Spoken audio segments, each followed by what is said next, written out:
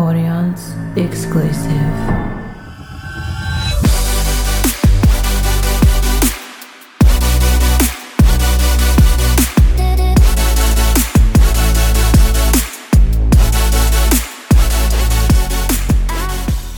Hello and welcome back to another episode of the Athletic Studio podcast. We are your hosts. I'm Kate Oman. I'm Gordon Jomini Vong.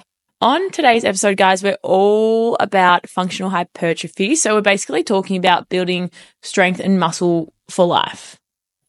So relating to basically how the gym relates to everyday life and how it can benefit you now and in the long run. Yeah, I guess with this episode, we get a lot of inquiries, people that come in. I want to train for weight loss, or I want to build muscle, but I don't want to get big and bulky, right? So it's just helping you to understand, okay, if you have these goals of building lean muscle, definition, but also in a way that's going to help your longevity and help you in everyday life, how do we go about and train? For sure. Now, first thing we should touch on is what is hypertrophy training or functional hypertrophy? Yeah. So if we break it up into, obviously those are two words. We'll start with hypertrophy first. So hypertrophy is just obviously building muscle. But if it's not functional, then we're just going to be like a bodybuilder, can't move. Yeah. That's all right. I don't mind. I wouldn't mind looking like that. Yeah. Give me those 3D shoulders and big arms, big chest. I'm cool with it. Don't worry about the functional part. But the functionality, yeah. Yeah. So the functional part though is being able to be functional with that muscle, being able to like jump, pick up boxes, or whatever function that you require. You've got the muscle and the strength needed to still be able to do that. Yeah. So how basically your strength relates to your lifestyle. Yeah, definitely. For sure. Yeah, and that will be different to different people relating to their goals as well. Because in sport, let's say like a sumo wrestler would require different functional hypertrophy training compared to a gymnast, for example. Yeah. So more so specific to what they do, really. Yes. Yeah, cool.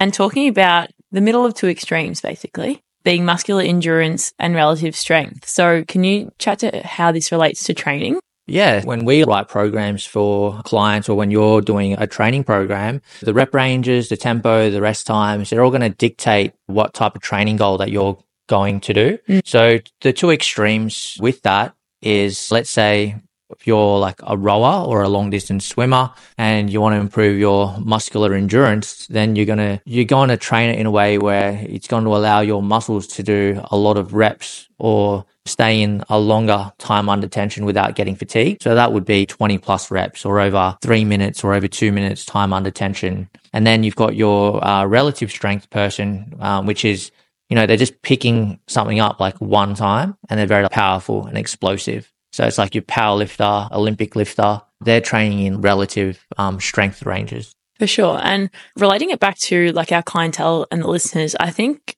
actually I've realized as of late with a few new clients that I've got is that these clients are starting to get into strength training a bit later in life due to health reasons. So it just goes to show how important strength training is, well, basically at any age, but to start as quickly or as soon as possible so that it offsets as well like lifestyle injuries, diseases, things like that. So you can see commonly in women, osteoporosis occurs later on in life. And yeah, I've had a huge amount of clients come to me and like their purpose of training is health and fitness, but definitely for a more so the health perspective of wanting to have strong bones, have strong muscles to support them later in life. So I think I've personally seen a really nice shift in that focus. It's coming away from the light of yoga and walking and Pilates, which all has its time and place. But if we really think longevity and building strength and muscle for life, really how hypertrophy can be really effective in doing this. Definitely. You want to be,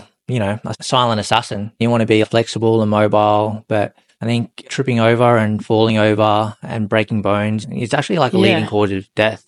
Yeah, absolutely. In older people. Yeah. But if you look at it from a risk perspective as well, if you're a parent and your child is in danger, then okay, you do want to be explosive, powerful. Yeah. You need that strength, right? Absolutely. You know what actually I've noticed is I've got a puppy now. He's 17 kilos and it's taught me, I'm like, now I lift just to be able to lift him into the car. Like it goes to show that strength is really important because if I didn't, I'd actually probably really struggle to get him in and out of the car because he like refuses to jump up and down. Just the little things where it's just funny that lifting can relate to life in so many different ways. Yeah, it helps your overall lifestyle. And it's not just going to help you, but it's going to help your puppy, Hamilton. I think I had one client in the past who, back in the early days of my PT career, and he was really overweight, and he had a Labrador, and it was just him and his Labrador. So it was very close. And it was just hard for him to get the Labrador out for a walk. Yeah. So it doesn't really help that relationship as well. Yeah, for sure. And I think health and your mobility is huge in life. I look at my pa and he's just turning 90 this Sunday, and he does bench press, sit-ups, push-ups, walks 10K every single day. Yeah. And you look at him like a 50-year-old, like a fit 50-year-old. Like he can run, he can jump, he can do anything. So it goes to show that if you keep at it and stay into strength training and respecting fitness, it can take you a really long way in life, which is exciting. Why didn't you refer him when we were looking for trainers, Kate? I know. Far out. He's literally got a bench press set up in his garage. It's the cutest thing ever. And for a long time there, he was out benching me. Yeah. So Really? yeah, not anymore. awesome. Don't worry. But yeah, and specific to training, when would you not want to train functionally or in that functional strength area? Yeah. So, Kate, first of all, I think it's important to just understand how to train for functional strength. So when we're looking at it from a training program, it's more commonly to train for functional strength in the rep ranges of between 5 to 8. Anything below 5 reps, then you're going into that like explosive, very heavy, fast lifting, relative strength training goal. And then anything from 8 plus onwards, then you're looking at more your hypertrophy bodybuilding style. And then maybe 18 to 20 plus reps, then you're looking at endurance. Functional strength is that spot between relative strength and hypertrophy, which is 5 to 8 reps. So the only instances on when like you wouldn't want to train for functional strength is if you're trying to go for another goal, which would be like if you're going to be specializing in powerlifting, if you're going to be specializing in Olympic weightlifting, you need to improve your endurance for rowing. Or if you're trying to become a bodybuilder like myself and you want to do 10 plus reps. Yeah. Yeah, or 8 to 10 plus reps. Yeah, cool. So it's keeping it specific as to, your training style. Yeah. Yeah. And it's not just to say you can, in training programs, you can blend goals. Yeah. But when you don't want to, then obviously the ratio of functional strength is going to be a lot lower in the overall training program. So you might even just do 20% of your program is going to be in functional strength, but then 80% is going to be in hypertrophy if your main goal is to build muscle. Okay, cool. And why would you want to train functional strength within that 5 to 8? Why? Just for overall body composition progress, a lot of our clients and our listeners are probably looking at changing their body composition, losing weight, is that the more likely that you are to be able to keep doing that, keep enjoying your training and keep being able to do new things is you want to keep getting stronger at specific lifts. You want to be able to squat more. You want to be able to do chin-ups and deadlifts at a stronger rate. You're more likely to do that in those functional strength rep ranges to get stronger. Very true. Whenever I see 5 to 8 in my training program, I'm a very happy gal. Anything over 12, you're like, oh God. Oh, I'm training with Holly at the moment. Yeah. And she's got me doing like squats 6 to 8 reps, right? And then for the first 2 weeks, she was always pushing me to the 8 reps. Yeah. And then in our last session, I got pretty angry at her. I said, look, why'd you put 6 to 8 reps if we're always going to 8 reps? I'm going to do 7 reps and just increase the weight. And how'd you go? Yeah, it was better. It's the better. Nah, obviously time and place for everything, but I do agree. It is a nice rep range to train at and get better at. Like you can definitely see good strength gains. I'm attempting, doing my best to get better at pull-ups at the moment.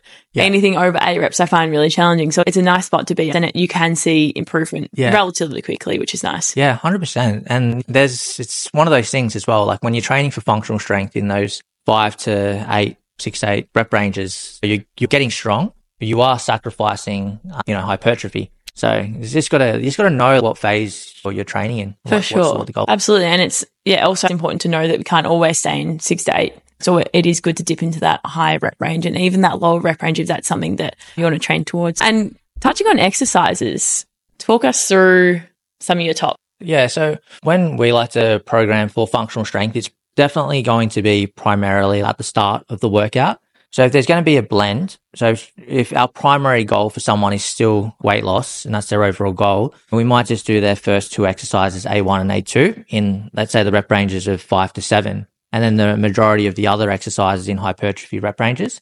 Those first couple of exercises are definitely going to be more compound exercises, more bang for your buck, where it will mimic everyday life movements. Like and for someone who's a beginner, could be like the trap bar deadlift, barbell squat, deadlift, chin-ups, barbell presses, something where they've got a likelihood of getting a lot stronger at. What I find as well is clients, they look forward to it, similar to what you were saying before. Like when you see, 5 to 7, 6 to 8 reps, you're like, yeah, I can get really strong here. Yeah. And I look forward to it. Yeah, absolutely. So it's usually more of the challenging exercises. Yeah, takes more energy. Good to do at the first of the session when you're not overly fatigued, and then accessorize it, and there you go, off you go. If you haven't been doing any functional hypertrophy / functional strength training, I highly recommend it. It's going to help you bust a lot of plateaus if you have weight loss and body composition goals as well, because when you spend that a little bit of time in the lower rep ranges, then when you go back and do 10 to 12 reps, you're actually going to be stronger